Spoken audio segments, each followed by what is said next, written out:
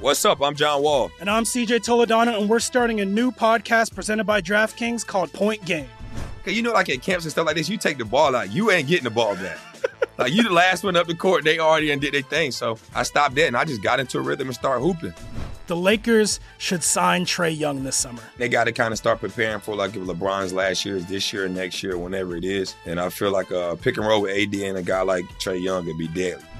Check out Point Game with John Wall and CJ Toledano on the iHeartRadio app, DraftKings YouTube, or wherever you get your podcasts. AT&T connects an ode to podcasts. Connect the alarm.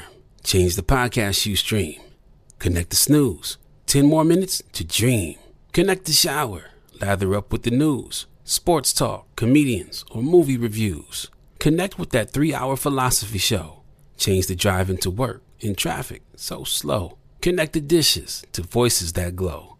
Thank you to the geniuses of spoken audio. Connect the stories, change your perspective. Connecting changes everything. AT&T.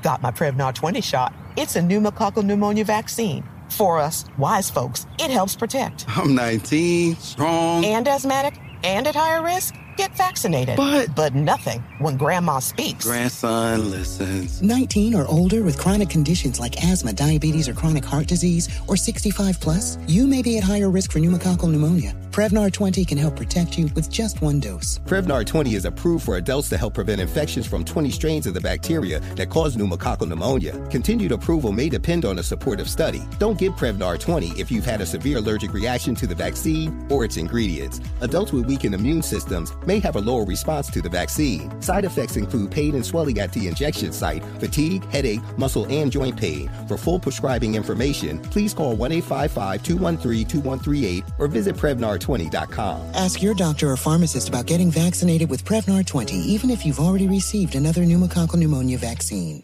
Welcome to All the Smoke, a production of The Black Effect and iHeartRadio, in partnership with Showtime. Welcome back, man. Season 2 of All the Smoke. We got a real special guest. What's up with you, Brody? With the virtual handshake. I'm gonna tell y'all something that I never told nobody. I want all the smoke. Welcome back to another edition of All the Smoke. Jack, what's up with you, bro? My boy, what's happening? Man, I can't call it. Just got out the gym, little boxing, little weights. Yeah, you boxing now. What's going on? I'm back. Yeah, just in case, you know what I mean? It's a new world, just in case. You never know. you never know. Smoke one on the way home and then came right home, and now we got, the homie. I remember working out with this dude when he first came into the league. We were working over at C-Far over at Loyola, and just to see his steady improvement from the time he stepped into the league to where he is now has been... Man, it's been amazing to watch, and someone I can call a friend. Welcome to the show, DeMar DeRozan. What's up, bro? Yes, sir. What's up, bro? What's going on? What's up, dog, man? I appreciate y'all for having me, man. Yeah. Definitely an honor, you know what I mean? Real life. Long overdue, bro. Yeah, man. For sure. Compton's in the building. Compton's in the building. Hey, DeMar, remember that one? Oh, man, what was it? Maybe it was like 10 years ago. Remember that flag football game you had me come play? Yes. It was Compton. Who did we play against? Well, it was Brandon Jennings and his crew, right? Yeah. It was random. Yeah, it was random, bro. Yo, we played like, it was like in Gardena or something. Yeah. Yeah, we went at it, though. Yeah, that was dope. That's where all that football stuff started coming from, because you started doing your shit after that. Yep, because I did a golf tournament at first, and then after I played in that football game, I told Snoop, I'm like, bro, let's do a flag football tournament, because I was fucking with DeMar, and we played this game. It was Compton. Where's Brandon from? Gardena. Okay, yeah, so it was Compton versus Gardena. We had Compton jerseys and everything. That shit was hard, though. We was out there, really playing football. Yeah, that shit was fun. Yeah. Well, anyway, man, how are you and the family doing? Different times. Obviously with the current climate, you were in the bubble for a little bit. How's the family holding it down? Everybody holding it down. I mean, best as they can. It's been, like you said, it's been definitely a tricky time. Be there with your family as best you can, protect them, enjoy the moments. It's been a crazy triumph time that we just been trying to push through, man. Just try to make the best out of it every single day. Stay busy, stay moving, keep your mind occupied, because it's easy to fall into that darkness and just be down every day. So just try to keep everybody up the best I can. That's what's up. You got a chance to experience the bubble. Although you guys didn't make the playoffs, you guys were there and got to play your final handful of games. What was that like? The bubble was whatever you made it to be. You know, for me, I treated it like I was going to the Bahamas or something, sitting on the island for a couple of weeks. Straight up. It really was whatever you made it to be. You know what I mean? And for me, I just took it for what it was worth. You know, I try to, do a lot of reading, try to do a lot of different shit that kind of keep your mind going, because it's easy to get caught up in just sitting in the room. If you're not playing or you're not in the gym, and not, all you're going to do is think about, missing your family, missing all the cool, whatever you could be doing back home. So for me, I was out there in the Bahamas for about 8 weeks. Oh, that's nice. I can't beat that. Yeah. But in whole, like how would you rate the experience? One question, and two, did you watch the playoffs once you left the bubble? I rate it for honestly, it kept us beyond safe. We didn't have not one case, for us to go out there and play how we played every other day. It worked out perfect. It sucks not being able to play in front of your family or fans as it is. It definitely was different. It definitely was different. But just me being a hooper, all I cared about was having the opportunity to hoop. And once I left, I for sure watched every single game. I watched every single playoff game. Just to see how guys perform. I'm being in a bubble and leaving out the bubble, just to have two different perspectives, to know what it's like to be in there and see a lot of those guys perform the way they did. It's tough, man. It's tough. A lot of us kind of feed off the crowd and that energy and the right. build up and have your own energy when the playoffs came. That was one thing that I was interested in seeing. And a lot of guys showed that. It still seemed like, you look at Dame, it looked like Dame was playing in front of 20,000 fucking people. You know what I mean? Like, straight up. And it's hard to do it when you out there. They don't show it on TV, but the other side of that camera is just a blank black fucking wall. And you don't see nothing but people's eyes, because you got the reporter sitting over there with their mask on and they on a computer. It's just an awkward feeling. So you got to definitely generate your own different mentality to go out there and hoop. Right. Yeah. So you're born and raised in Compton. Compton's probably one of the most famous neighborhoods in the world, between music, between movies, between the athletes, between violence. Tell us what it was like growing up there. I mean, I wish I could tell a unique story, but like for me, it was so normal until I was able to get to the league to be able to see, the other side of the fence, to compare the way I grew up. It's just a natural instinct growing up in Compton to understand, where to go, where not to go, what time to go somewhere, how to maneuver. It's just a natural survival instincts that you kind of grow up with. And all you cared about was whatever you cared about. For me, it was hooping. You know what I mean? It was always hooping, hanging out with my partners, with my family. And with that came understanding how to move and be safe. Before I walked out the house, my mama said, I don't care what you do as long as you walk your ass back in this house safe and sound. And that was life for 18, 19 years, until I made it out, and you start to realize, like, God damn, I had to grow up through this shit. You start to realize the guys that's in that position that don't know. You try to go back there and give them a different type of motivation and understanding that, like, this is not life. It's so much more to life that could bring you a whole different type of mindset to want to be successful, be somebody, be something. Be the one to make the change for your family, because growing up in Compton, you don't know. You really don't know. Right. You only know what you see. Yeah, you only know what you see. When did basketball become a part of your life? How at what age? My dad always put me in sports early on. Like, I played t-ball, try to do everything. Always try to mimic everything I seen. wanted to do boxing, so we used to slap box in the streets. You wanted to do whatever you seen in our culture. That's what you kind of lean on. And for me, basketball probably stuck when I was probably like 7, 8 years old. It was just one of those things to where, you know, my imagination took over for all the things I seen growing up, you know, watching if it's Jordan, Kobe, all these players, and you going back home reenacting moves, pouring water on top of your head, acting like you sweating, acting like you doing a move. And, you know, that became my imagination day in and day out to where I wanted to do it on the court. And it just stuck with me. And before you know it, you know, I started getting taller, I started getting better, I started doing different things. And, you know, I just ran off with it from there, about 6, 7 years old. Kobe, you know, obviously rest in peace. Being someone who's from LA and grew up, you know, as a youngster when Kobe first got in the league, how important he was to you. I read somewhere that you said you cried when he shot those air balls in Utah because you were you're 7 or 8 years old. Like that's how in tune you were with him. So this is kind of a 2-part question.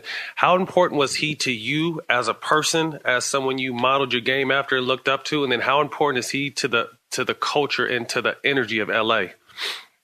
For me, Cole was my imagination. That was the player, you know, obviously as I got older and able to look at Michael Jordan, he became one of my favorite players. But growing up, when I started to understand and comprehend basketball at a young age, it was from Cole. Being a Laker fan, we didn't have cable. All we had was channel KCAL 9 when the Lakers came on channel 9. That was the only fucking channel we had. So I watched every Laker game growing up. And Cole was the one that I gravitated to. And for me to see the start, the fails, I remember begging my dad, could we go get a newspaper? Just so I could see what he said after the game, you know, comments after the game, little shit like that gave me an emotional connection to one of my favorite players that made me want to push harder when it came to want to play sports, especially basketball. You know, seeing how he got better, the things he went through.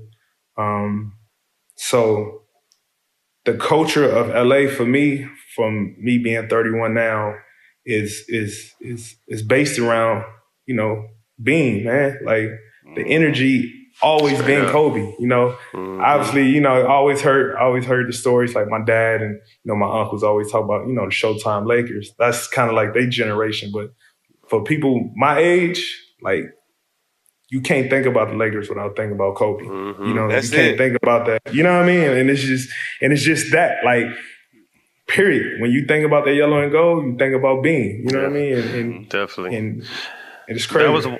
That's how it is in my mind. Yeah. I mean, that was one thing I talked about. You know, I came here in 98 straight out of high school and never really left.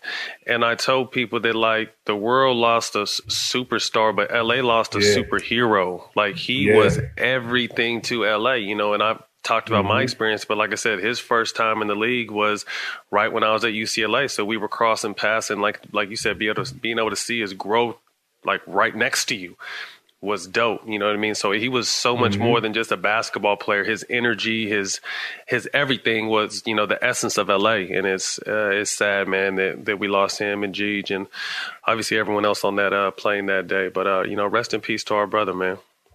Without a doubt. Yes, sir. Very decorated high school player at Compton High. I mean, you had all the accolades, McDonald's All-American, Jordan Brand, Parade All-American, you name it, you did it. What was your recruiting process like? You ended up down to city at SC, but did UCLA ever cross your mind? And where else were you considering about going to college at? I took a couple unofficial visits with the Florida State. Checked out Florida State. Florida State scared the shit out of me because that's when they started having hurricanes. That's when the whole hurricane thing was going on. And me being from LA, like, I wasn't used to that. And it was too far from home. Like I never left home. You know what I mean? Like I visited North Carolina. You know, it was a prestige school that, you know, it was definitely intimidating when I went and was like, damn, this is a big school. That's what I want to be a part of. But too far away from school.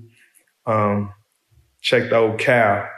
Cal was closer, but I just didn't get a vibe from Cal. Like, I fit in. UCLA was one, but it was too bougie for me. I ain't gonna lie, man. I'm keep it. It was bougie as shit when I went, and it was just like, nah.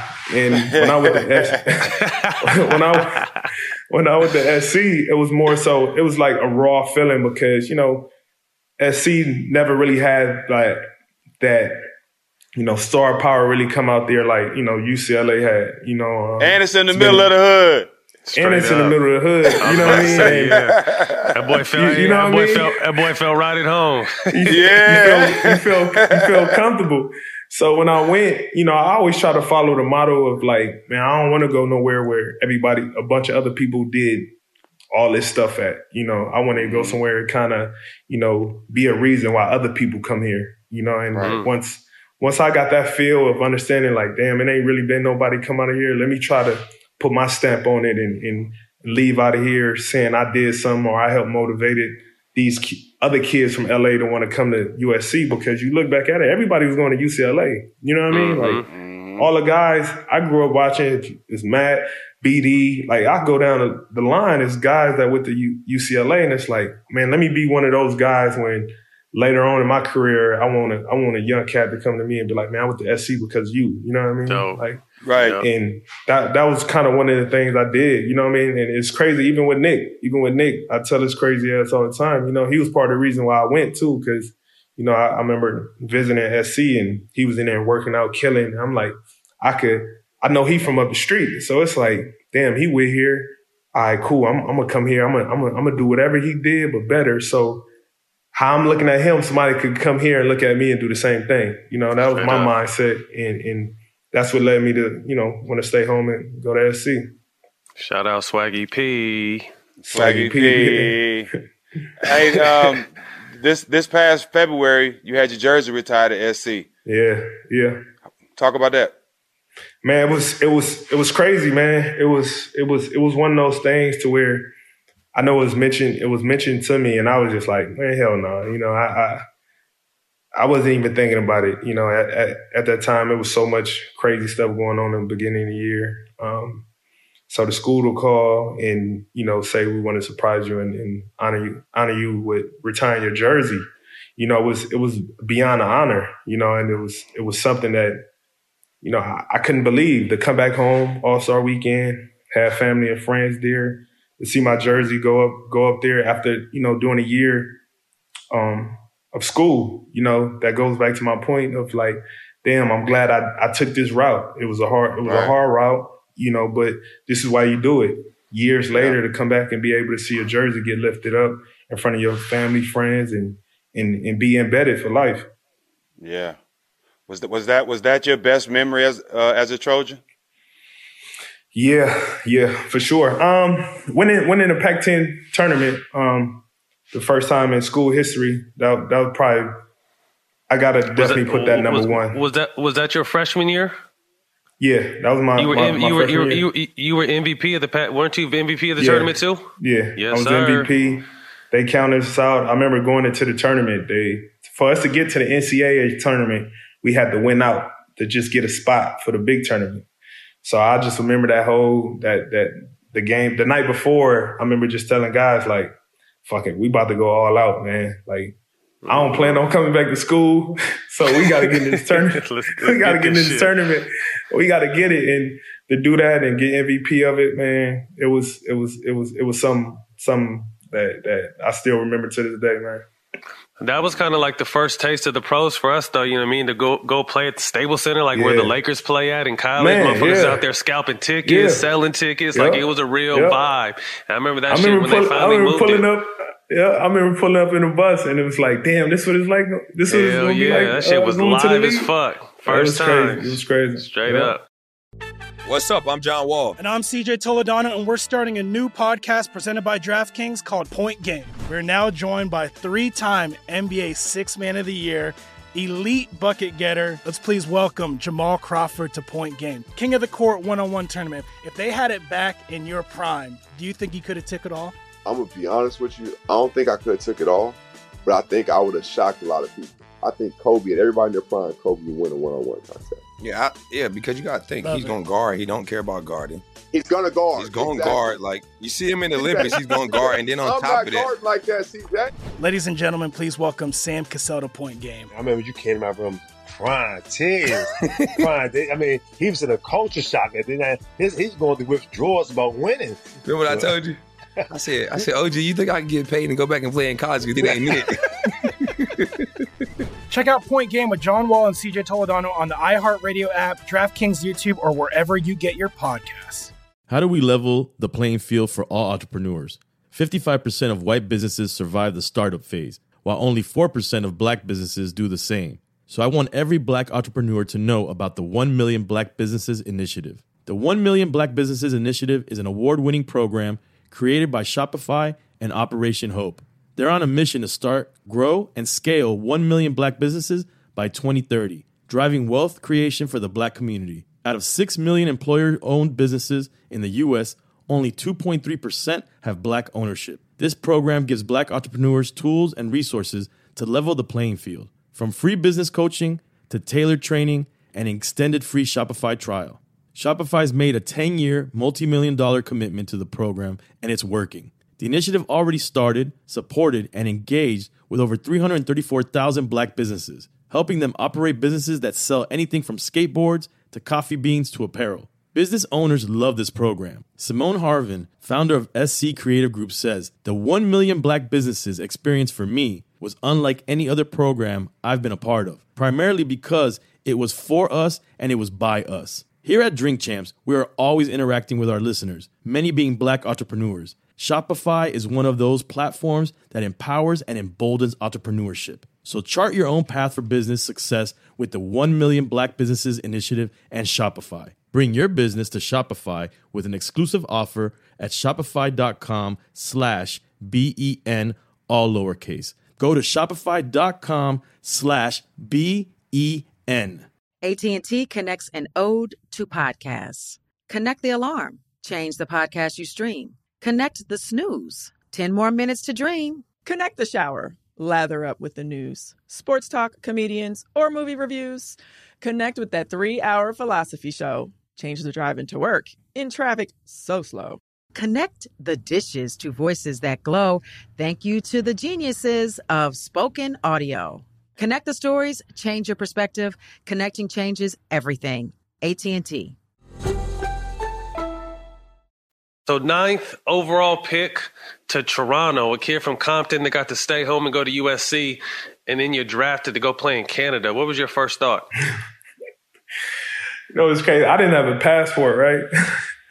I didn't even have a passport. And I remember when I got drafted, like, I was fucking terrified because nobody in my family had a passport. Like, a couple people couldn't even get a passport. Like, you feel me? Like, so I remember going and like, it seemed like I was going to a different world. You know what I mean? Like, it was completely different from anything that I ever could expect. Then trying to prepare myself for winners, I had no clue about no winner. I still was wearing low top. Tell them, man. Look, we come from California. We don't have like coats. We don't, because we wear sweatshirts year round. We don't have jackets. I didn't have none of that, bro. I'm still wearing low top Chucks in the middle of December. You know what I mean? Like you know, right.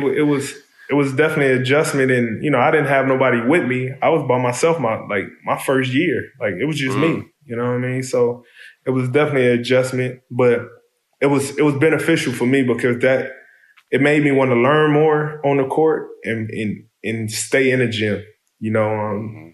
And I didn't have no distractions. That was my only choice, bro. I didn't even know where to go eat. I was still eating like gyros on the corner, fucking from the meat stand. Like, I'm still going down there getting little gyros, eating street meat and all that shit. Go back to the hotel room. And wouldn't leave out until I got to go to the gym, man. Like, that's my whole year was that. You know what I mean? Culture shock, man. That was a loaded draft, too. That was Blake Griffin went 1, James Harden went 3, Steph went 7, you went 9. So that was a nice draft. Yeah, What was your most memorable night about draft? What was your most memorable story about draft night? That my phone bill was due and I didn't have no money to pay it the next day. Yeah. Wow. That's crazy as hell. I had a phone bill. Like, people think you rich already, got money and all that shit, right? I remember my phone was going off and I'm like, God damn, my bill gonna be fucking crazy. How am I gonna pay this shit tomorrow? And I remember stressing because everybody was texting me that whole night. And I'm sitting up there laughing like, I'm about to get drafted and I'm fucking worried about my phone bill being paid tomorrow. But for the most part, just sitting there at the table with my mom, knowing everything she's been through. She my heart, my strength. I seen her go through so much stuff.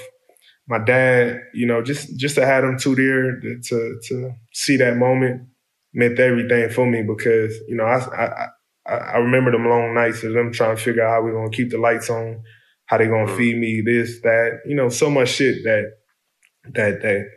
went on throughout my childhood that I just wanted to pay them back and to see them so happy more than I ever seen before in my life. It made the sacrifice all worth it. That's what's up. What was your welcome to the NBA moment? Shit, I had a lot of those, man. Shit, man. I remember playing against Brandon Roy. Ooh. And people don't know how nice Brandon Roy was. Listen, I tell everybody that stuff like it was Brandon Roy, bro. Like, and the way he did it was so effortless. Like, I didn't even exist on the court. Like, it was the most disrespectful shit I ever encountered. that for years it made me so upset that he did me like that. But that was him, you know what I mean? And I always wonder, man, people don't know how Brandon Roy really was, man. He was a problem. He was a problem. You know what I mean? And he welcomed me to the league, for real. That was a tough one, but for the most part, it was every single night for me was something new. And it's crazy. As soon as I don't know if you remember this stat. I remember we was playing against when you was in Charlotte, right? Mm-hmm. I remember somebody got into it. I ain't gonna say who said something, but you got into it with somebody on my team, and they said, no, my bad, Stack. And you said, yeah, I know, motherfucker. And the motherfucker turned around and didn't say nothing back, right? So I'm like, what is this? You know what I mean? I remember you hit him, look, Stack, you hit him on the chest and said, I know, it's your fault. And the motherfucker turned around. And I'm like, oh man! I'm like, listen. It was a lot of moments like that. Was besides the hooping, that was a welcome to the league for me. You know what I mean? I remember Shaq always telling somebody motherfucker, bet 200,000 you won't do this, right? I'm like man, in the game, I'm yes, bro. This is what's going on. You know what I mean? All those was a lot of hey, I know you're right about Shaq. I don't mean to cut you out, but I got to tell this story about Shaq. Because Shaq was very disrespectful to them referees, bro. Yeah. Shaq was talking so bad to the referee one time, Matt, and me and Jermaine O'Neal was like, y'all not going to call a tech? Somebody blow a whistle. He looked at us right in front of the referee, and he told all of us this. I have he said, I have $500 million in the bank. What the fuck he going to do to me? I said, huh? Ooh. Yes. This was during the game, Matt. Me and JL just walked back to the free throw line and got ready to box out. Right. Nothing else you can do after that. He wasn't lying. What can you say? So those moments for me, was my welcome to the league shit. Where it was yo, this, and I to this day, I always tell guys, especially young guys now, y'all don't know how it was. I'm so appreciative to be able to play against y'all. You know what I mean? Because that gives a different type of push on the passion of the game, how it used to be night in and night out. Like, I remember my rookie year, Cole was like, no, it was my second year in the league. Cole came up to me and told me, he said, I'm going to foul you every time down. I bet you they don't call the fucking foul. I used to be like, you know what I mean? It's like, like. He wasn't lying either. You feel me? He was a hacking motherfucker, boy. Oh man, that motherfucker will beat you the fuck up and not like, you feel me? So it's like my rookie year, I had so many of those moments, and to me, that was the craziest shit to me, because you don't know what it was like. It's not like that now, but I'm glad I played against y'all era of that shit, because that was some gangster shit, man. It was a lot of gangster shit going on the court. He said there was a lot of gangster shit. You know what's crazy though, is to hear him talk about this. He came in 10, you know, you finished 14, I finished 17, but to hear like our era, like, yo, we getting old, bro. Our era. That's crazy as fuck. Yeah. Man. That's crazy. Hey, we survived it, though. We survived we made it out. A lot of motherfuckers didn't make it. A lot of motherfuckers didn't make it, man. Nah, where are they now? They know where we at on every TV in the motherfucking world. God damn it. Right. So you go into Toronto. You didn't play with Bosh at all, right? He left the year you came? No, I played with him my rookie year. My rookie year, we played together. Then he left the next year. How was it? We just had him on the show recently. How was it playing with Bosh? Man, it was amazing. You know, to be able to know I was teaming up with, you know, one of the dynamic players, all-stars at that time. Me being a rookie, obviously knowing and understanding his game, who he was, and seeing his work ethic when I came in. I remember when I came in for training camp, he didn't really do training camp because I think that summer they had did the Olympics or something was going on. And I remember like wondering like, damn, why he ain't doing training camp? Not knowing, you know, he's a veteran, he going through all that. But I always used to just watch his work ethic, the way even if he didn't practice, how he approached the weight room when he was in the gym working out. Once he got on the court, everything he did, how it translated over to the court, and how he used to go out there and dominate, go out there and get 40, 45. Next thing you know, he on a plane drinking something. And I'm like, damn, fuck he doing this? Do this shit the next night. Next night. You know, don't practice, go out and get 37. You know what I mean? It was like, man, how he doing this? This motherfucker is nice. So a lot for me was always just watching, you know. Then once we got a little bit closer, you know, having conversation, you know, he always used to give me little small gems, and I always used to just run with him from there, you know. And I never understood the business that young, but when guys were telling me like, yeah, you know, Chris is out of here. I'm like, what you mean? We still got 30 games left in the season. It's like, yeah, you know, he's probably leaving. I'm like, what you mean? You know what I mean? But it was one of those things where I thought I was going to come up under CB and learn from him. But that year, even with him not knowing, you know, I you know, every time I see him, I tell him how much I appreciate him. Just helping me unknowingly by just watching his approach to the game, how he carried himself and everything he did. But for me, it was dope to be able to play with him at least a year. That's what's up. Yeah. 2 questions. Were you a Vince fan before you got to Toronto? Yeah. And did you feel? Yeah. And did you feel any pressure? You know, we're walking in his footsteps. Cause y'all some dunking motherfuckers, boy. Yeah, I know, right? I definitely was a Vince fan, especially when early on. I remember Toronto always used to, especially on the weekend, Toronto used to play them early ass games like 12:30 Eastern time. So it used to be 9 o'clock, 9:30 LA time. So I used to get up and always watch Toronto games. Obviously, everybody wanted to see what Vince was doing, how he always used to explode. So I always used to watch Vince. All those guys Vince was probably in my top 5 growing up of players, you know, that I always had to watch, that I just needed to watch, see how he got down, always try some shit he was doing. So when I went, you know, I never felt like I had to, you know, model my game or it was going to be hard footsteps to follow because, you know, I just looked at it like that was one of my favorite players and I'm playing for the same team. You know, I'm going to go in here and do whatever I can as myself. You know, I never try to go out there and do anything he could. But it as time went by, to see me slowly start to like break so many of Vince's records, then I started looking at it like, damn, like I never thought I would have did this. You know what I mean? So it started later in my career. It started to look crazy and feel crazy looking back on it, knowing that I grew up watching Vince. Now, like every other day, he's saying I just beat Vince record this. And every time I seen him, whenever I did something, he was the first one to acknowledge it. And, you know, it was, that part for me was definitely crazy. That's he a real big homie. He a true version of a big homie. Yeah, no question. Yeah.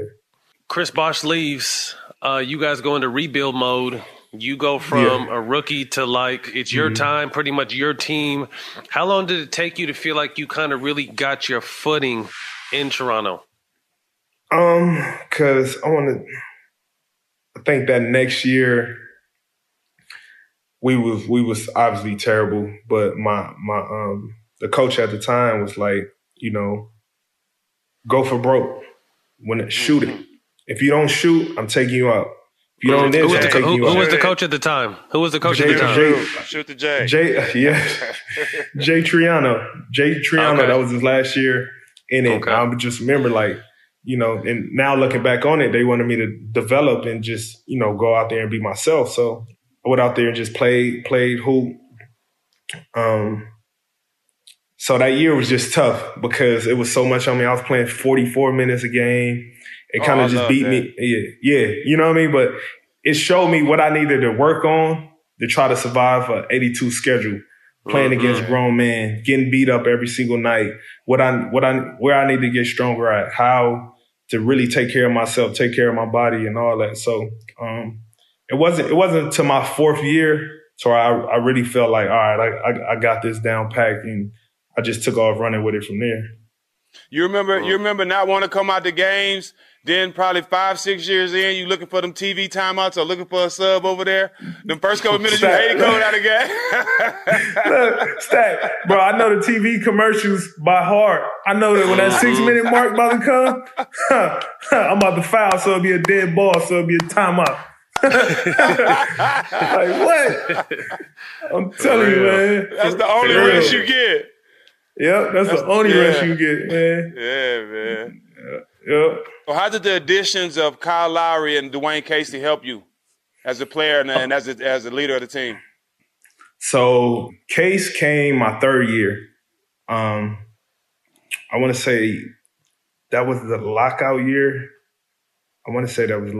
So lockout came, year. I want to say that maybe it was lockout year. Yeah. But when he came, we jumped right into it so quick, and you know, it was such a new addition to where, you know, we trying to figure this thing out, but it felt like another start over year for me because we got a whole new staff. We got new players. We trying to figure it out. But Case let me be me. To this day, Dwayne Casey, I wouldn't be the player I am today if it wasn't for him. You know, he put the ultimate trust in me and trust in my work ethic and allowed me to be me. He never forced me to do anything I didn't want to do. He never pressured me, none. He just completely let me be myself. You know, then when Cal came to the team, we didn't get along for the first year we played together.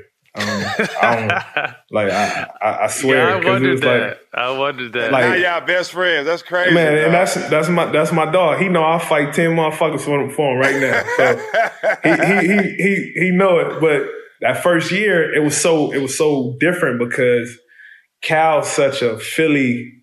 He's such a Philly dude, and he's Philly such a pest. Yeah, and you know he like. So me always been laid back and chill, so I always used just to watch him like, man, what the fuck who is he? Like, I never talked to him. We never had a conversation my first year together. That's crazy. And I don't know. Two best players. I didn't have his number. We didn't go eat. We didn't sit by each other on a plane. We didn't nothing. When I tell you nothing, only time we talked when he called to play. Like, you know what I mean? But what made me respect him was how hard he went. Like, he was always the first dude. He was the first dude that came in the gym in the morning, he done got stretched, lift, shot, got stretched again, and we just walking in, getting ready for practice. So now when practice come, it's like he chilling in practice. I'm like, why you ain't practice? But he done worked out harder than what we about to do in practice beforehand. Now it's just basically like a teaching tool for everybody, for him, when we start practice. And he used to do that shit with no effort.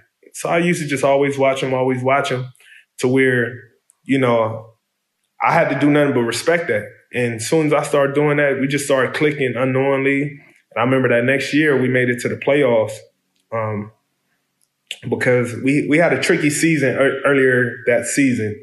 The following season, I think we started off like 6-12. He was about to get traded. I was about to get traded. They was about to blow up the whole thing again. And I remember me and Cal just came together like, look, you already got a deal to get traded in a couple of days. They just waiting on some shit to get final. And I had asked for a trade. And we was like, well, fuck it. We got a week left. And that week, we played like we was on the West Coast road trip. We left out of it like 4-5. Next thing you know, we rolling. I'm talking about we beat some teams. We beat the Lakers. We wouldn't go to state one. We beat some teams and went back home to where it was like, fuck it, let's go for broke. We hooped that season. I made the All-Star team and we made it to the playoffs, played Brooklyn. This one Brooklyn had everybody. All the old guys, KG, Paul Pierce, Joe Johnson. And we went 7 games with them. My first time to the playoffs, most of us first time to the playoffs, and we went out. And I just remember how Cal played. I remember he outplayed Darren Williams. We was going at it with Joe, Paul, KG, and we held our own and lost Game 7 by a point. And from that moment in the playoff, I had nothing but respect for him because every day he laid it out there. He didn't care about if he bust his jaw open, bust his lip. He the first one to get up off the floor and keep pushing. So I think from there, that's what that just would took off with our friendship and everything.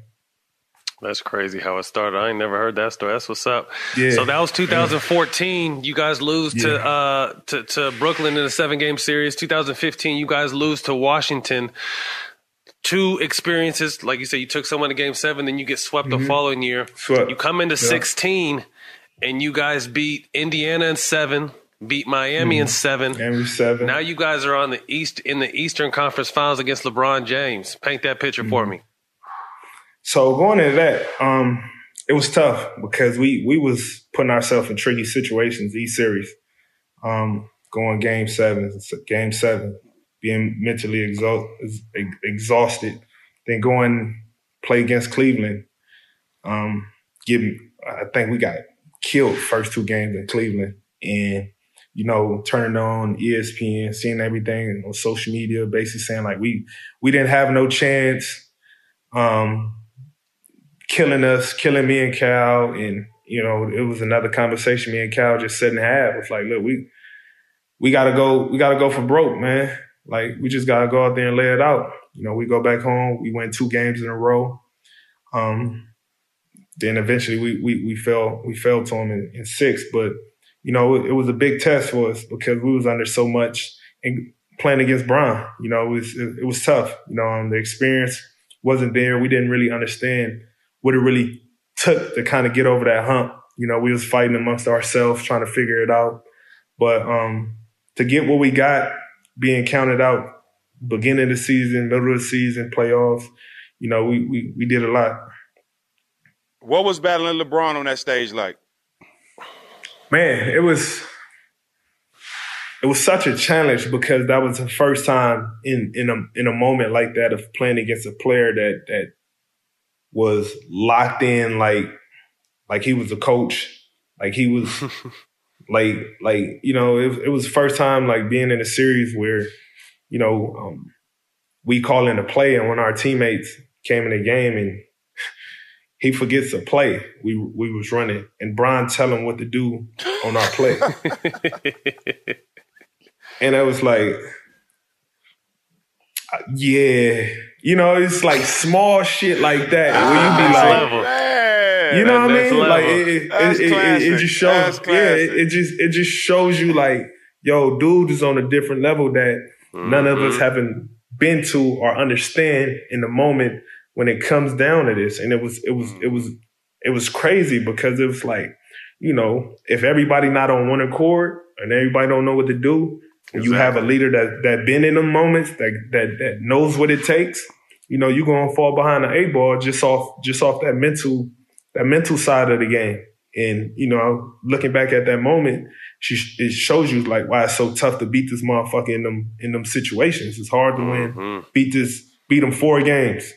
Like, and you telling me we're not on the same page where you can't remember a play, but this motherfucker never played? Yeah, we was in for it.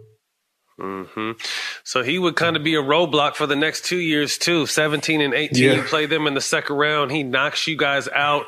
What was it like knowing that you guys were a good team, but just not that next level? Because he was going to the finals every year, and he obviously was the measuring stick. What was that like between you and Kyle and your team at that time?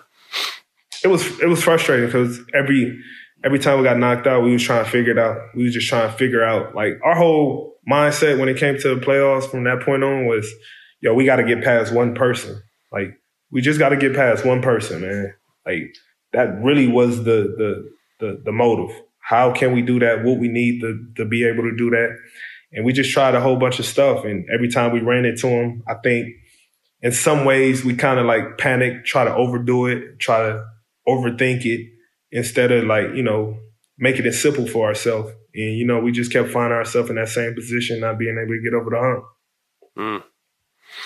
So obviously trades are part of the business, what they say, but obviously you being someone who was, you know, planted in the roots of Toronto, so to speak, and then you get traded for Kawhi Leonard. What was it like? Were surprised? I've heard you speak on it a couple of times, but I like, you know, our guests to hear, like, what was your thought when you first, like, yo, you're really getting traded right now, and then you hear you're getting traded for Kawhi Leonard? I remember when we lost that last series, I knew something was going to happen. Whether, you know, fire the coach, trade me or Cal, I just knew something was going to happen. And me and Cal talked about it every day, like, man, something was going to happen, something was going to happen. So a couple of weeks go by after we lost. Then Bron decides to go to LA. So we like, well, shit, this is the only person we ain't lost to. Maybe we have one more chance at this thing. You know what I mean? Like, and that kind of like eased our mind for a second, because we like, man, it's only one motherfucker that we haven't been able to get past. Like, fuck it. We about to at least run it back one more time and give it a shot. And that was our mindset until, you know, I kept hearing a few things. So when it happened, when I got the call being traded, I was like at a movie premiere or something. I remember I left, I got the call, and I was in the car. I got out the car, started walking down the street. It tripped me out, because it's like, you know, at that time, you know, I was 9 years in, fully dedicated, and I was just trying to, you know, I wanted to get one more shot at it, especially with Bron being gone, you know, and not to get the opportunity. I think that's what hurt the most, instead of getting traded, because, you know, I had in my mind that, you know, this shit ain't gonna last forever, you know, in the sense of like, you know, something's gonna happen if we don't get to the finals or compete for a championship, you know what I mean? So for me, just not getting that opportunity hurt the worst.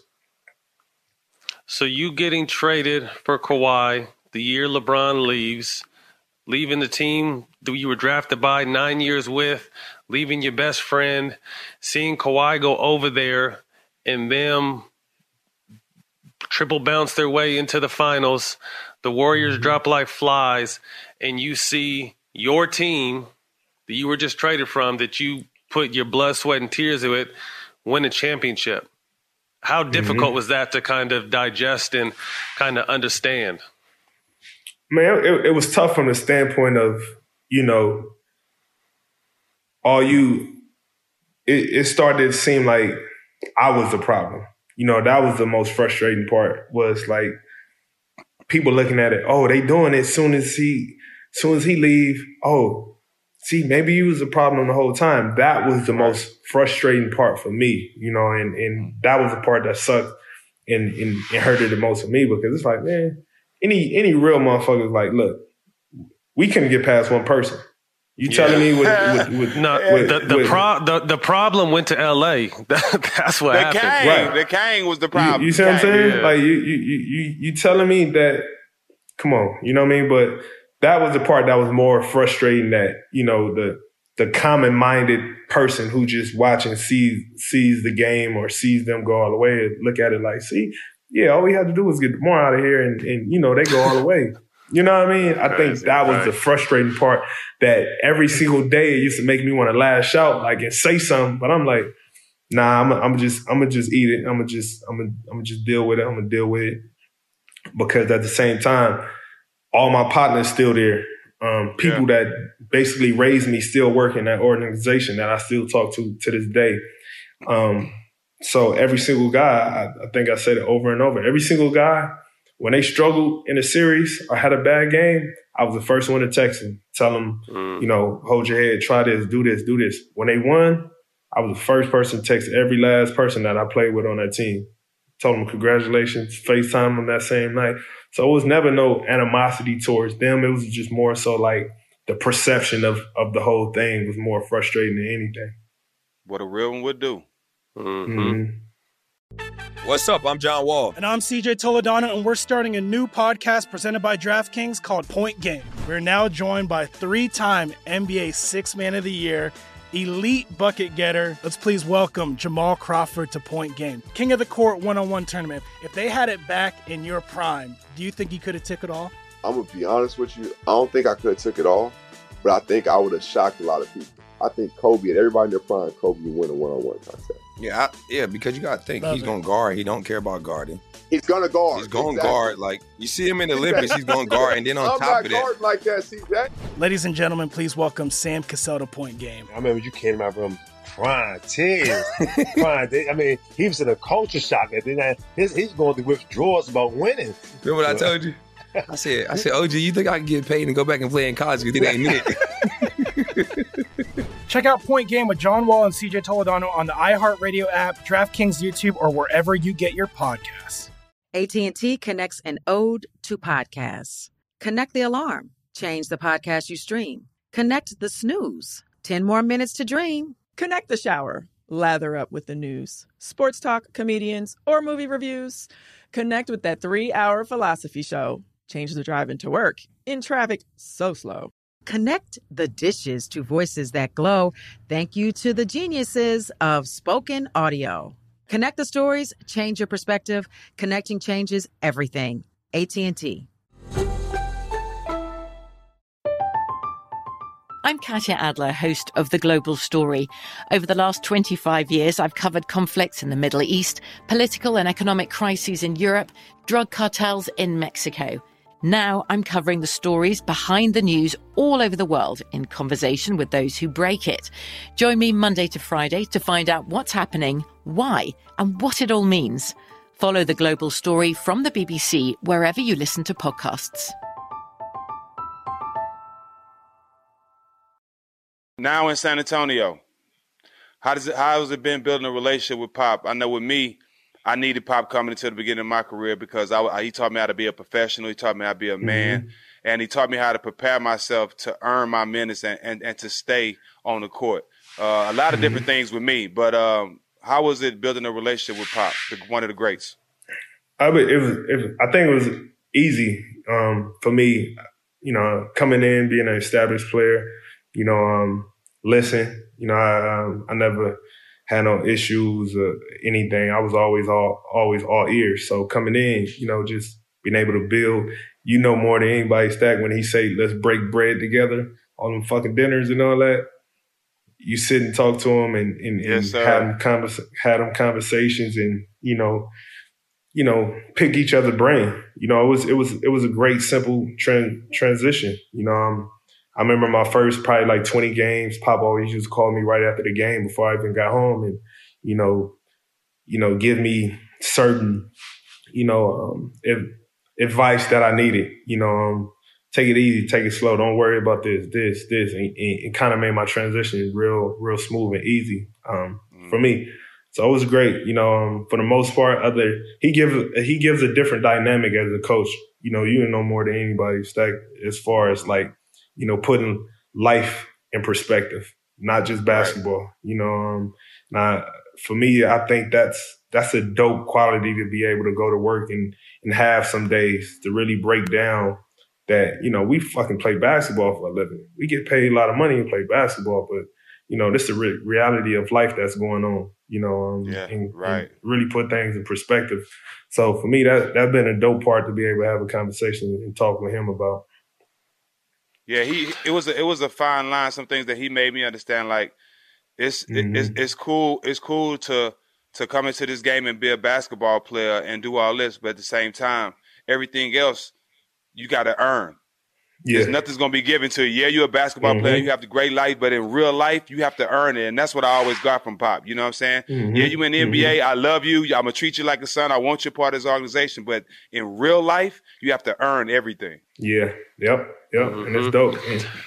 And he always, and you know what's crazy? My bad, Matt, to cut you off. No, go ahead. It's always funny speaking about Pop and all that. I remember Pop, they told me a story about when y'all was playing in Golden State.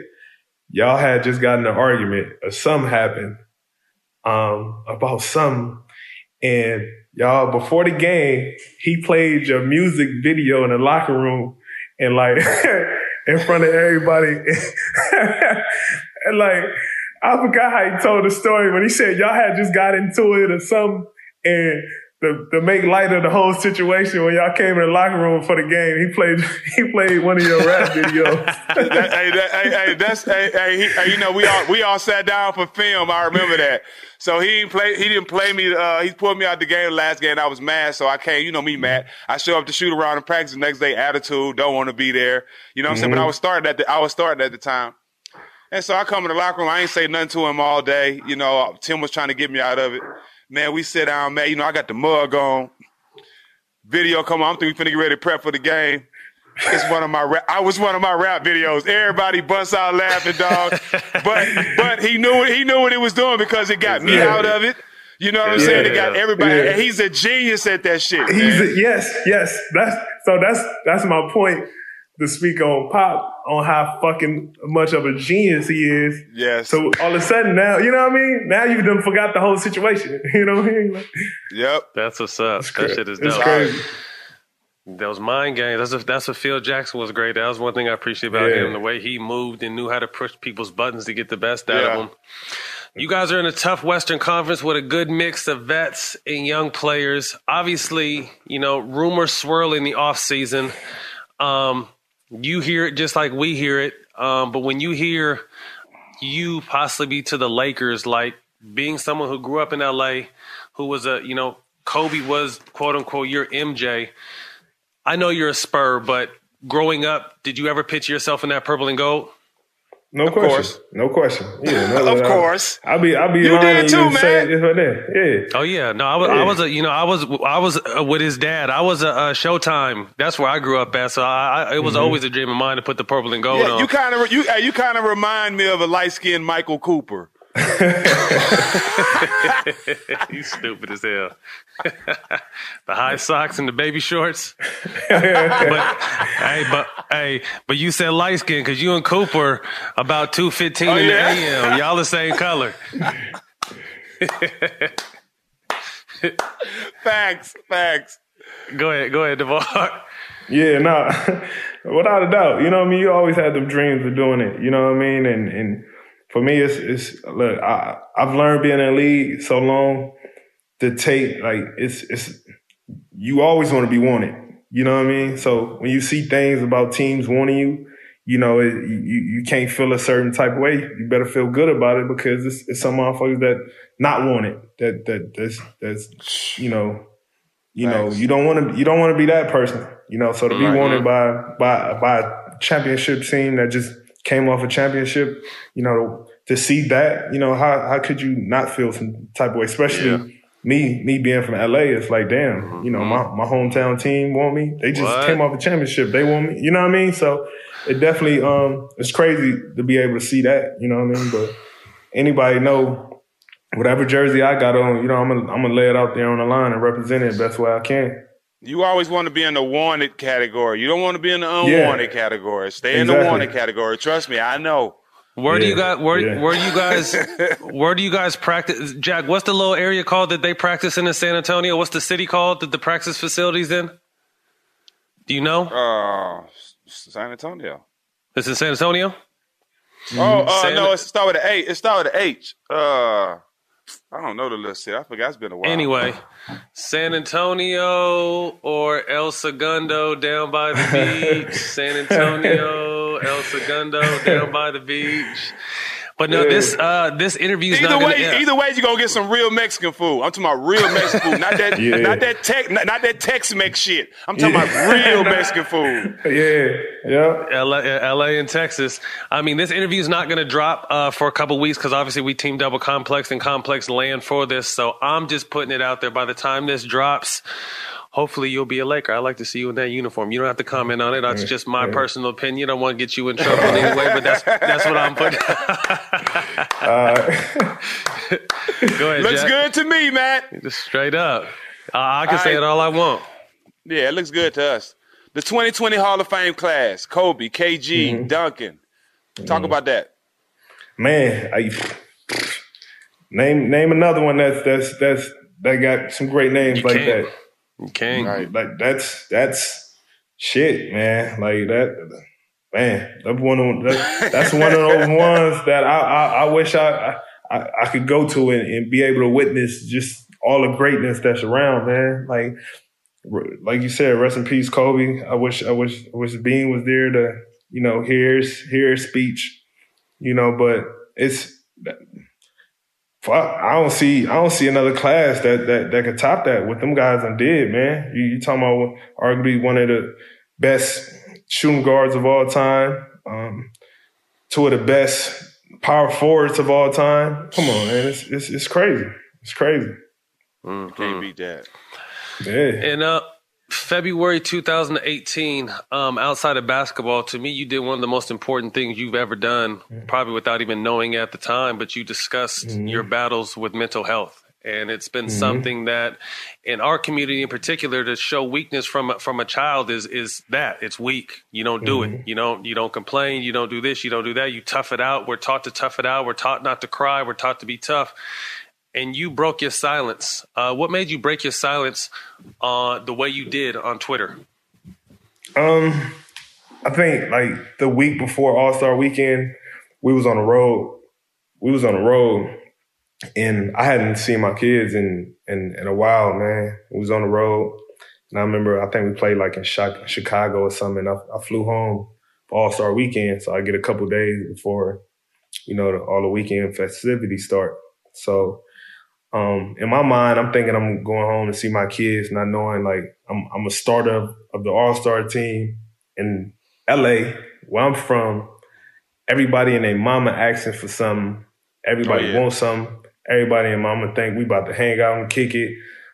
Only thing on my mind is to go see my kids, spend time with them. And I remember getting home, and it's like as soon as I touched down, everybody and their mama just pulling at me, needing something, wanting something, got something to say, this, that. And it's like, I just want to see my kids, man. Like putting a different type of pressure on me. And I think I just had a build up of being fatigued from the season. People just on my head, and just the overwhelming of everything that was going on. I remember laying down in the middle of the night, like 3 o'clock in the morning, like, man, I ain't got nobody to talk to, man. Fuck it. I go to Twitter. I tweeted. Man, I lay down, not knowing the next day we got media, not knowing the whole media going to be there and asking me questions about this tweet. And I remember waking up, and everybody calling me like, man, you know what you just tweeted? What you mean? This and that. Like it was so much stuff to where it's like, damn. And it just put me in a place like, man, fuck it, man. I've been through so much in my life. I'm just about to express and say what's on my mind and what I've been dealing with, because I've been internalizing so much stuff that I had never even addressed growing up in Compton from high school, of things that I've seen, witnessed, and been through, things I went through in college, things I was going through at the time, like so much pain and frustration and things that we get so great at just sweeping under the rug. It just got to a point to where it was just built up, and I lashed out, you know what I mean? And it turned out to be something that became a tool and something I could help other people with. Yeah. Well, that's what I always say. You know, sometimes when people say, why do you share stuff publicly? Because it was just for what you said, it's tools for other people. You know what I mean? When they see someone on the level we've been to and accomplished what we've accomplished, knowing that we battle with the same kind of stuff that they do, makes us more relatable first and foremost, but then also encourages people, you know, and it brings a voice to what has been voiceless in our community for so long. You know, I see Kevin Love has spoke on it. Dak Prescott spoke on it. Paul George recently spoke on it about being in the bubble. Is this anything that you've talked to other people who have experienced it, not necessarily like paid help, but other players or people who've gone through what you've gone through with your depression? Yeah, and it's crazy because it's like I find myself having a conversation with people that people would never think have something going on. And to be able to have that dialogue with people and you see the weight lift off their shoulders from just feeling comfortable with another person that, you know they've been through something and could kind of, you kind of feel different. You know what I mean? I always tell people, it's like, why do we listen to music?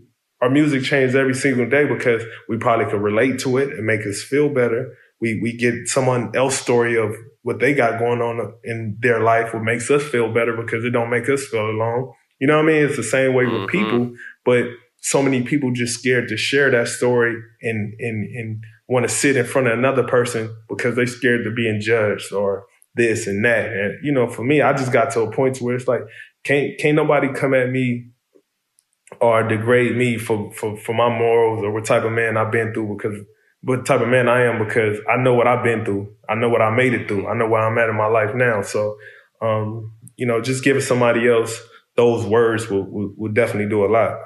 That's dope. We definitely commend you for your braveness because, like you said, it's tough. A lot of people don't have the courage to speak up on it, and you putting it out there, like you said, you're able to use it as a vehicle to help others, which is dope, man. So good work with that. Recently, PJ Tucker claims to be, I don't know if it's self-proclaimed or everyone, but he claims to have the most shoes, and I saw that you almost, or did you outdo him? I mean, you got a gang of shoes. Talk to us about your shoe collection. So PJ is my man. We played together for a year. But, PJ shows off his shoes. I love him to death. But when it comes to them shoes, I've always been a modest person. Like, I play the background with everything I do. I just sit back and watch everything. But it was just one day I was in a good mood. I was like, man, Tuck keep posting the shoes. Don't make me kill off your shoe collection. Don't make me. Yeah, you know what I mean? It was just one of those moments I know who the Kobe God is, man. Yeah.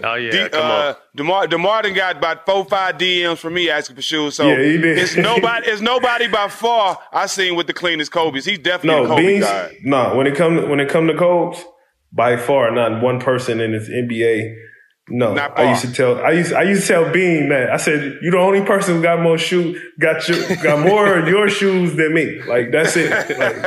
I used to tell him all the time. I used to get shoes from him, everything. Ever since I was in the 12th grade in college. Like, man, I need those. Like, so that been my thing. So it was one of those moments with PJ. Like, I love people. I know people love all them shoe fanatic heads out there. Love shoes, so it was just one of those things where I was just like, I'm a fuck with Tuck and just make some fun of him and shit. Nah, you got some shoes. You definitely could compete. I tell you this. I tell you that. So, how many do you think you have, and why? Everybody. It's a lot of people that say they should be sneakerhead king. You got DJ Khaled, you got PJ Tucker, you got a lot of people. So, how many do you think you have, and why should you wear the crown? I give you the crown for Kobe, but why should you think you should be the sneakerhead crown? One, I don't show off my shoes. Two, it's been a lot of people show off their shoes and want to flex like they got. It's cool. Anybody could pull out 4 pair of exclusives and be like, "Look, I got them all." But let's see the whole. Let's see the whole thing. The whole shebang. Let's see the whole thing. Let's see you know what I mean? Not just your closet, because I got a couple closets and a couple houses that's full of like some ones, and I got some storages, and I got like. You know what I mean? It becomes a whole different type of game. Y'all want to play the shoe game, like, nah, y'all don't want this. Y'all don't want this smoke when it come to it. Nah, man. Yeah. That's funny. Man, that's funny. So obviously, talking about Cobes, I heard a story about early on in your career. You wore them. Obviously, you've been wearing them since the 12th grade. When you played against Kobe, did you wear his shoes or did you wear a different shoe? So early on, I remember who said something to me. I'm gonna ask Vince if you remember this. I remember Vince. We was playing against Vince. I want to say, was he playing in Phoenix or something? Vince was like, "When you play against Kobe, do you wear shoes?" I'm like, "No, I haven't yet." Like, why? Like, nah, you don't supposed to wear your opponent's shoe or blah blah blah. So I'm like, oh, all right. So next time I played Kobe, I wore some Jordans. The wrong fucking thing I should have did. As soon as I walked on the court, Cole was like, "Oh, that's what we doing, motherfucker?" And didn't say nothing to me the rest of the game. Right? Hey, you just sounded so much like him right there when he said that. That's what we doing, motherfucker. Yeah, you sounded just like Kobe right there, dude. That's crazy as hell. He was off you, huh? He was off. Then he probably bust your ass too. What, man? And that game, I swear to God, you can find the game too, bro. I remember he hit the game-winning shot in Toronto, bro. I remember I had hit somebody hit a shot, put us up like 1. They called a timeout in front of our bench. This motherfucker walked past our bench while we was in the huddle, said, "You left me too much time." Came out, hit the fucking game winner, right? So I was like, man. So after the game, I talked to him. He was like, damn, man, my bad, blah, blah, blah. So we went in the whole conversation. That's kind of like when the whole, like, the Team Mama thing started coming up about, you know what I mean? Of like, all right, cool, look, we're going to start this whole mama thing off. You're going to be the one that kind of kicks it off with the shoes and everything. Dope. And since then, Hell yeah. You know, I just ran off with it. That's what's up. That's a crazy ass story. That's what's up. Yeah, that's I don't think I never told that. Yeah. But I swear to God, that was him when you said it, because he done said that plenty of times. That shit was crazy, man. So that's how Team Mamba started. Yeah, it was like that conversation from that to where it was like, look, we just gonna do it from here. You the main option when it comes to this, and from then I had to start rocking them all exclusive, because I want to say like that next year he started, he had the knee injury. Had the shoulder injury. He started, getting hurt his last couple of years to be the first one to wear the shoes. So I started to be the first one to debut all the shoes and doing them in our colorway, and it just kind of took off from there. That's dope as hell. What's your relationship like with Drake? Seeing dude, you was in Toronto for 9 years. He's synonymous with the culture. He's worked his way to team ambassador, OVO practice facility. You know what I mean? It's just all there. What's your relationship like with him? Man, that's my dog. Like, in all honesty, besides who he is and everything, that's really one of my partners, one of my friends. I call on, ask for anything, hit him, whatever I need. You know what I mean? That's really, really one of my partners. Great dude, man. Been the same since day one. My first, my rookie year was, the start of his career. So to come up and have that relationship with him through the whole process is definitely been one of a kind, to see where he at now. And, he been to the house, go to his house, my dog, man, good dude. That's what's up. Have you been to the city, Drake? That new house he got? No, I was supposed to go when we played in Toronto, but he didn't get in time, get back in town in time. This past year, but I definitely want to see it. It's crazy. That thing look crazy, man. Insane. Man, that shit look crazy, man. All right, last, we're in the home stretch right here. 3 artists you're currently listening to. 3? Ooh, that's a good one. It could be old, no anybody. Whoever you listening to right now. 3 of them. Man, that's a good one. You know what's crazy? I've been listening. King Von, rest in peace. Rest in peace, King Von. Rest in peace, Mo 3 too. Yeah, rest in peace, Mo 3. Been on King Von lately. My Dog Problem. I'm partner for Conte. Been listening to him. He got some new music coming. Yeah. Got some. He need to put some new music out. Yeah. Yeah, he just dropped some new one, Cushion Coffee, not couple weeks ago. Okay. Who else? And Nip. I keep it simple, man. Nip. Can't rest in peace, Nip, man. Yeah, always. You already know. If you made a soundtrack of your life, 3 songs you would have in rotation. Ooh. Tupac, so many tears. Oh yeah, classic. Ooh, that's a good one. That one for sure. Damn. Ooh, that's a good one, man. You got me about to have to look at my playlist. That's a good one, Stan. God damn. Yeah. We got you. We got him there, man. Yeah, 'cause I don't want to just say anything. Right. Shed So Many Tears is a good start, though. He set the bar high with that. That's a hell of a start. Kendrick, Element. Gotta go with Kendrick, Element. That's the deep one. Yeah. We need some new Kendrick music too. Oh, it's coming. That's a good one. Tupac, Kendrick.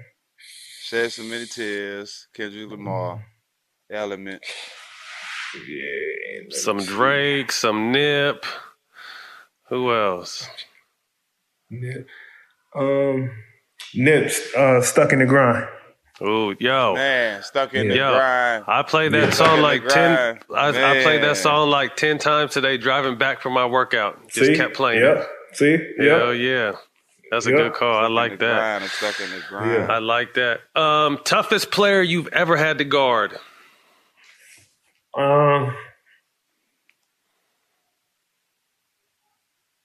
Kevin Martin. Wow, that was a sneaky one right there. Yeah, very. People don't forget that mother. You couldn't touch him. Kevin Martin, and he was someone who learned how to get that running flop shit off too. He started doing it before James was doing it. Anybody before Lou Will, he's the first. He was a pro at that shit. Kevin Martin was nice. Touch him.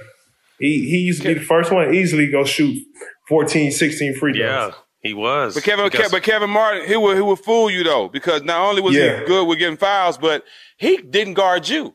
So you would think, damn, he let me score this easy. Should I let him score this easy? Right. That's how I was thinking. That motherfucker wasn't guarding nobody. He wasn't guarding nobody, dog. Come on now.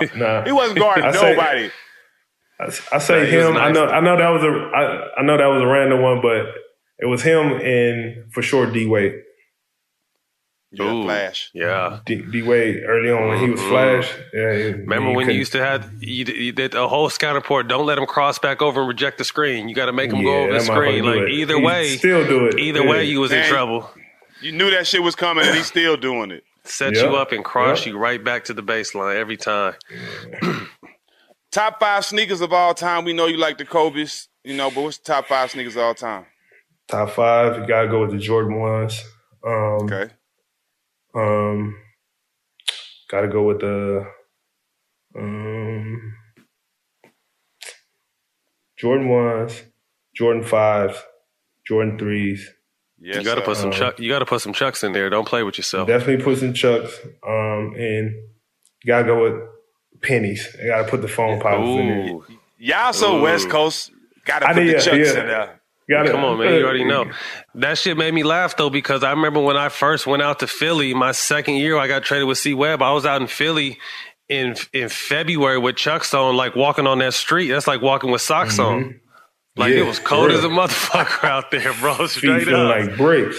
Man, what? I didn't have no cold or nothing. That shit hit home earlier when you said, bro, I had to deal with the cold. Like, I was what, 22 maybe, 23? Mm-hmm. Never been probably been in snow twice. I was living in Philly, bro. If I didn't get to just blow dope the whole time, I might have died out there. Anyway, 5 dinner guests, dead or alive? 5 dinner guests, Hove. Denzel. You said Denzel? Denzel Washington. Hove, Denzel Washington. Muhammad Ali. Nice. Hove, Denzel, Muhammad Ali.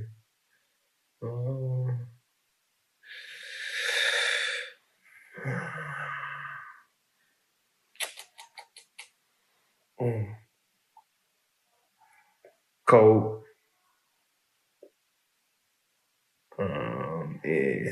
Mike Tyson. Ooh, Mike Tyson. I like that one. Yeah. I like that. Last question, bro. Okay. Now when we ask you this question, your answer, you have to help us with this answer, okay? All right. So think of your answer. You gotta think of your answer. All right. Who do you want us to have on the show?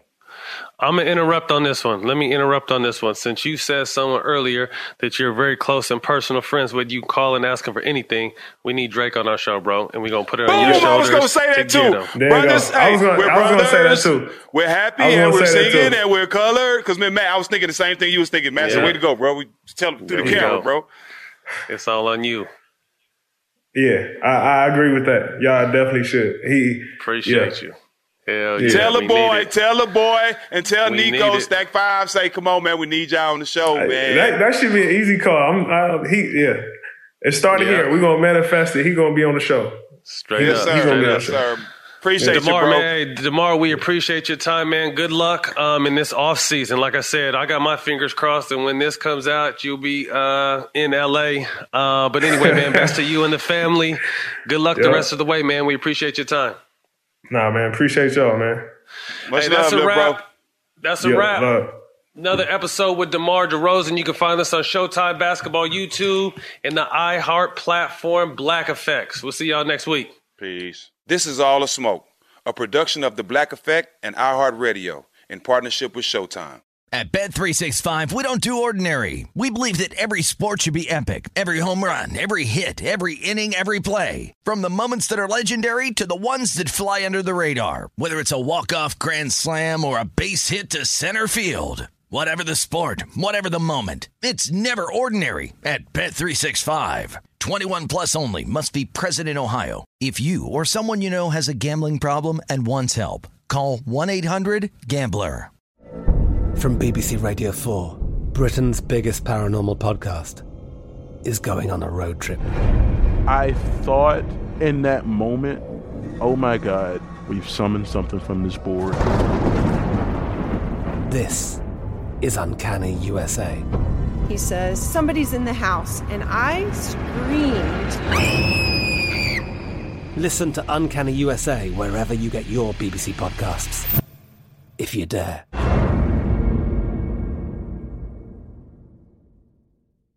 AT&T connects an ode to podcasts. Connect the alarm. Change the podcast you stream. Connect the snooze. 10 more minutes to dream. Connect the shower. Lather up with the news, sports talk, comedians, or movie reviews.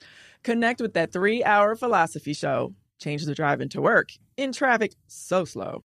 Connect the dishes to voices that glow.